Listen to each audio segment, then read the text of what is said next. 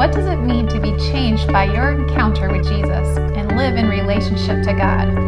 Hello, we are Pastors Bryce and Colette Schaefer, and today on Bringing Hope Home, we're going to look at the Samaritan woman's meeting with Jesus and the encounter that changed her life forever. That's right. So join us today. So grab your Bibles and go, first of all, before we go to the Samaritan woman, let's go to Colossians chapter 3. Let's do that. Do you need a little spot there? No, I got it. All right. We're going to go to Colossians 3. And Paul is talking to us today at the beginning in Colossians here is about our life. Remember, the Gospels were a written account of Jesus and Jesus bringing a live action understanding and natural, tangible presence of God into the world. And so that is the account of all that and what God's mindset is for us. But then you get to the epistles, and it's us acting on God's behalf and as a new Christian, as a new creature, how we're supposed to be. So Paul is definitely talking about that. I want to stop though quickly we better. And just tell you. Yes, we forgot. I forgot. This month we are doing the Faith Dare by Debbie Alsdorf. Like I was saying last week, I had a privilege of meeting her this last month, and this book is just an amazing book, and so we're working through it this month, and just sharing a little bit on the podcast and our reading. So we hope you get a hold of that and order your copy and then just jump right in. Again, it's called The Faith Dare. The Faith Dare, because we dare to believe in God over our circumstances and situations and what we think sometimes or feel. Yeah. And last week we were talking about just the foundations of faith and when trials come and what that does to our faith. And so this week we are moving forward into our relationship with God. Yeah, and really, how do you change your mindset a little bit? And in her book, she says, look up. Mm-hmm. I mean, it's this understanding of, I'm going to focus on my vertical relationship with Him first and foremost.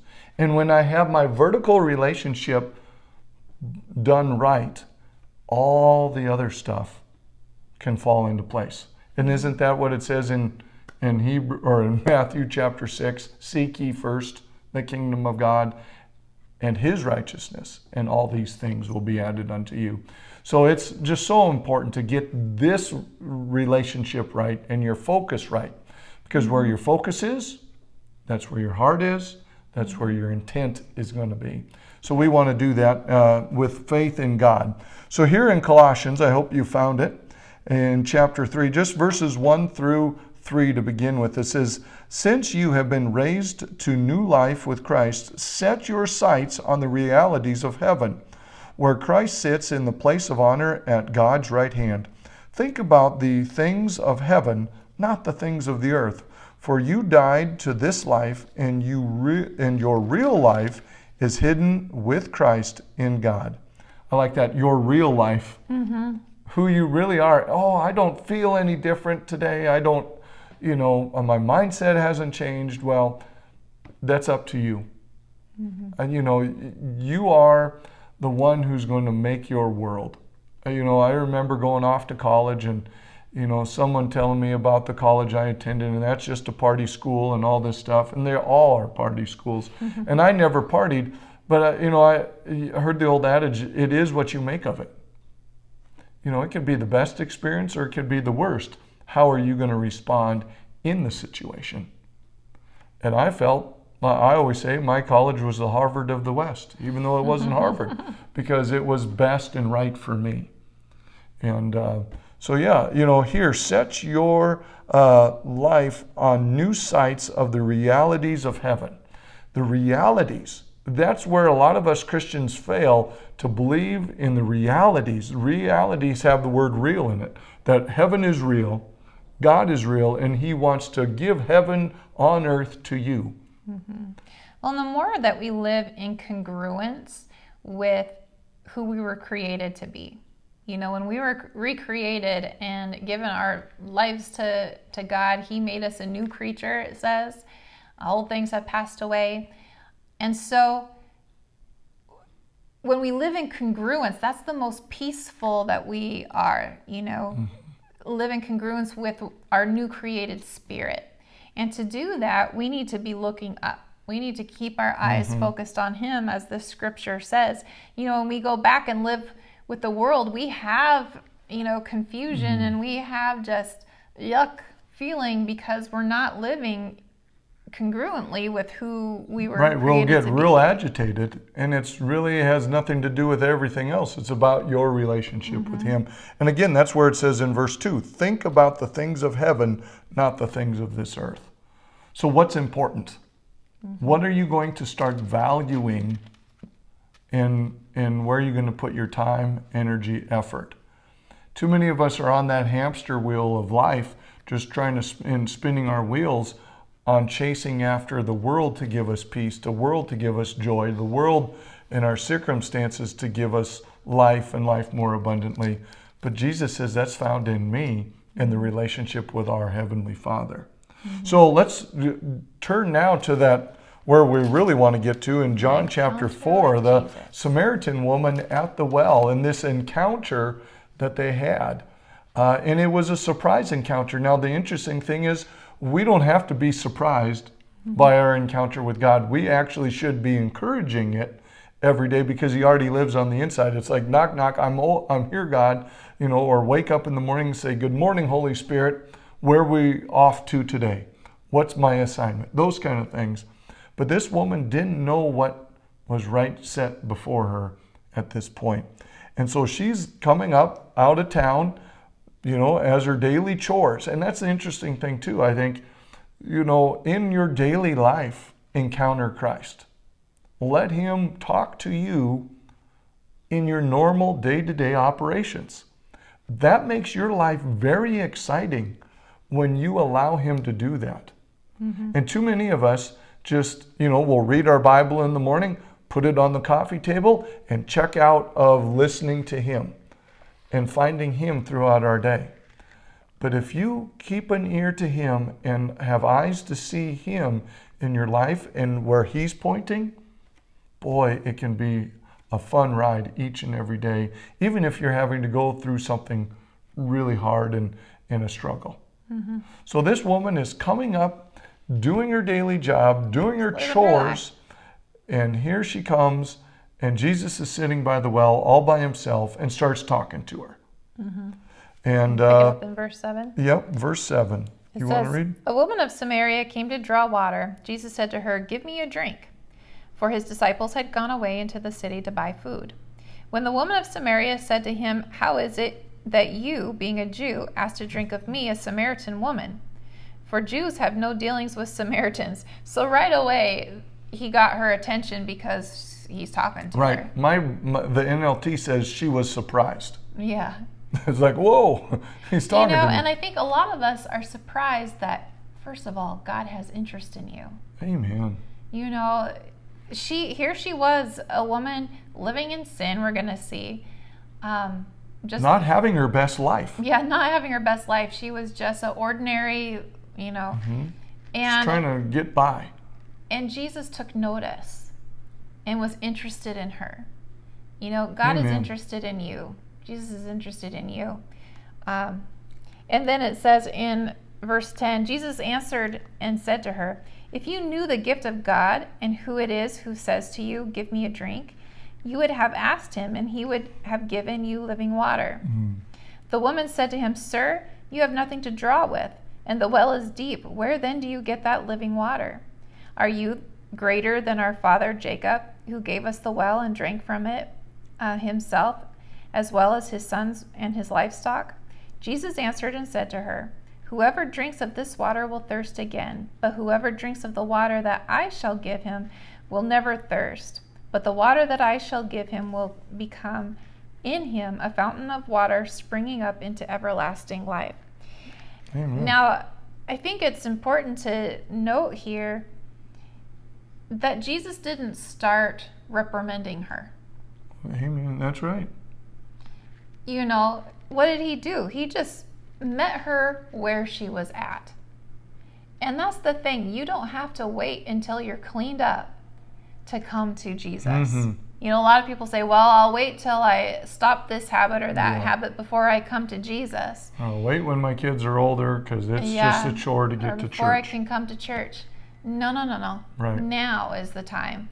You know, we talked last week, faith is now. But Jesus didn't care. Right. Right? He didn't reprimand her for her actions. Right. He's loving her. He's talking to her. And I like where he says, if you would recognize me for who I am, you'd start asking me for this living water, and I would give it to you. That's the cool part. He's not going to disappoint you. Too many of us have a thought that he's going to disappoint us, and that's just a lie from the devil, that he's going to disappoint. Or that he's disappointed in you. Right. And it says, well, you know, there in 10, it says that you would ask me and I would give you this living water. And really that is that gift that he's talking about. If you knew the gift of God has for you, that is the truth of the salvation found in the good news of Jesus. That's the salvation package. That's the gift. And salvation is more than just getting our ticket to heaven. It's about living your best life now, living in the moment with him, and again, attaching yourself to his characteristics, his power, his anointing, and his grace to make up the difference in your life. And so that's what this encounter is starting to reveal. And I like that it's to a Samaritan woman who was not somebody the Jews looked at favorably, who thought they were less of a person than they were. And Jesus is like, nope, I'm going to break that mold right now. I'm talking to a woman. I'm talking to somebody that my culture looks down on, because God created all of us. God loves us all and wants to help all of us not just have life, but have an abundant life. Mm-hmm. And that's where he's going in all this. And then, you know, here in verse 15, she starts asking questions. And again, that's the key. Jesus, like you said, didn't just come and start demanding and dictating to her.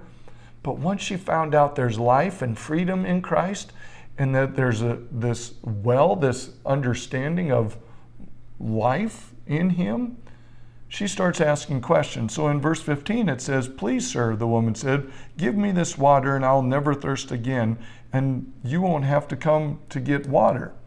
"Go and get your husband," Jesus told her. "I don't have a husband," the woman replied. Jesus said, "You're right. You don't have a husband, for you have had 5 husbands, and you aren't even married to the man you're living with now. You certainly spoke the truth." No, he wasn't condemning her for this. He was just revealing that he knew, you know, and that's the thing. I knew all along. It's okay. And I like what he says, that you spoke the truth. Mm-hmm. When you're trying to lie to yourself, when you're trying to lie to God, God's hands are tied on helping you change your life, helping you have that Jesus encounter that will affect your eternity from this moment forward. And so she was honest with herself, open with the communication with Jesus, and through that Jesus says, now we can get somewhere. Mm-hmm. You know, it reminds me of another encounter that Jesus had with a woman in sin, the woman who was caught in adultery. Right. You know, and she was going to get stoned. She was brought into the square, and I always wonder, where was the guy? Right. He was also in adultery, but yeah, that doesn't count, I guess. That doesn't count. It was just the woman. But anyway, you know, Jesus, he was just writing in the dirt, sitting there, and then what did he say? He said, those who haven't sinned. Hasn't sinned, you can throw the first stone. And of course, they all left because everyone has sinned. The compassion that he showed towards that woman, and she was left, it was just she and him. And he had the chance to just, you know, now you shouldn't be doing this, and, you know, that's a sin. But he didn't. He said, "Woman, where's your accusers?" She said, "There's none left." He goes, "Neither do I. Go and sin no more." He had compassion. And so that's what I want you to understand today. that God has compassion for each of us. Mm-hmm. And it doesn't matter how many times we mess up and where we feel in our life. When we just come to Him, when we look up, when we just come to Him in this relationship with Him, He's going to meet us where we are and take us to the next level. Amen. And again, He always leaves you with a nugget to try to get you to change, and it's your job to change. With the woman in adultery, He said, go and sin no more. Here in John chapter 4, we see it a little bit bigger dialogue, but it's still change your life. Mm-hmm. And again, last week we talked about have that live up attitude, focus on the higher things, the heavenly things where God sits, where Jesus is at, and go your life from there. Today, what we're talking about in this Faith Dare book is now live a life inside. You got to be changed from the inside out first. That's really key to everything that happens, to who you are, because you can't change God. You can pray, God, change my circumstances, change my situations, but most of the time, God doesn't do that. He changes you, because He can mold you because you're the one that wants to be molded. Mm-hmm. And so, it's about living in Him in our lives each day, But, so this whole situation is about getting this new attitude, this new life perspective. And it says in Ezekiel, I'm just going to read it really quick. Ezekiel 36, you can take a note. In verse 26, it says, and I will give you a new heart. I will put a new spirit in you. I will take out your stony, stubborn heart and give you a tender, responsive heart. I will put my spirit in you so that you will follow my decrees and be careful to obey my regulations. That is key. He's going to give you a new heart. And that's what He's doing with this woman and equipping her. And she's really has to be wanting to change. Mm-hmm.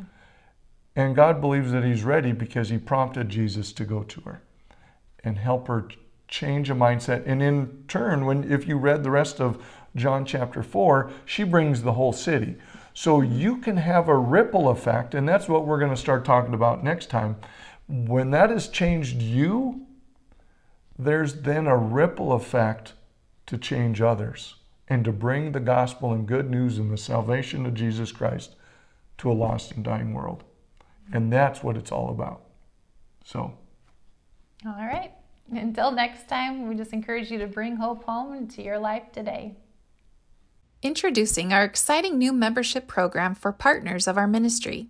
Experience the divine word like never before with daily devotions texted directly to your phone every weekday. But that's not all. Engage in captivating live Bible studies, enhancing your faith journey and bringing you closer to the Holy Word. As part of our spiritual family, you will also get exclusive discounts on all our books and products, enriching your learning and growth as a believer. What's more, by becoming a partner, you're actively helping to spread the gospel around the world as we work specifically to provide resources to Albania. This membership is available to you through your monthly support and partnership of any amount. So why wait? Answer the call and join us on this remarkable spiritual journey. You can find details and get started in our show notes.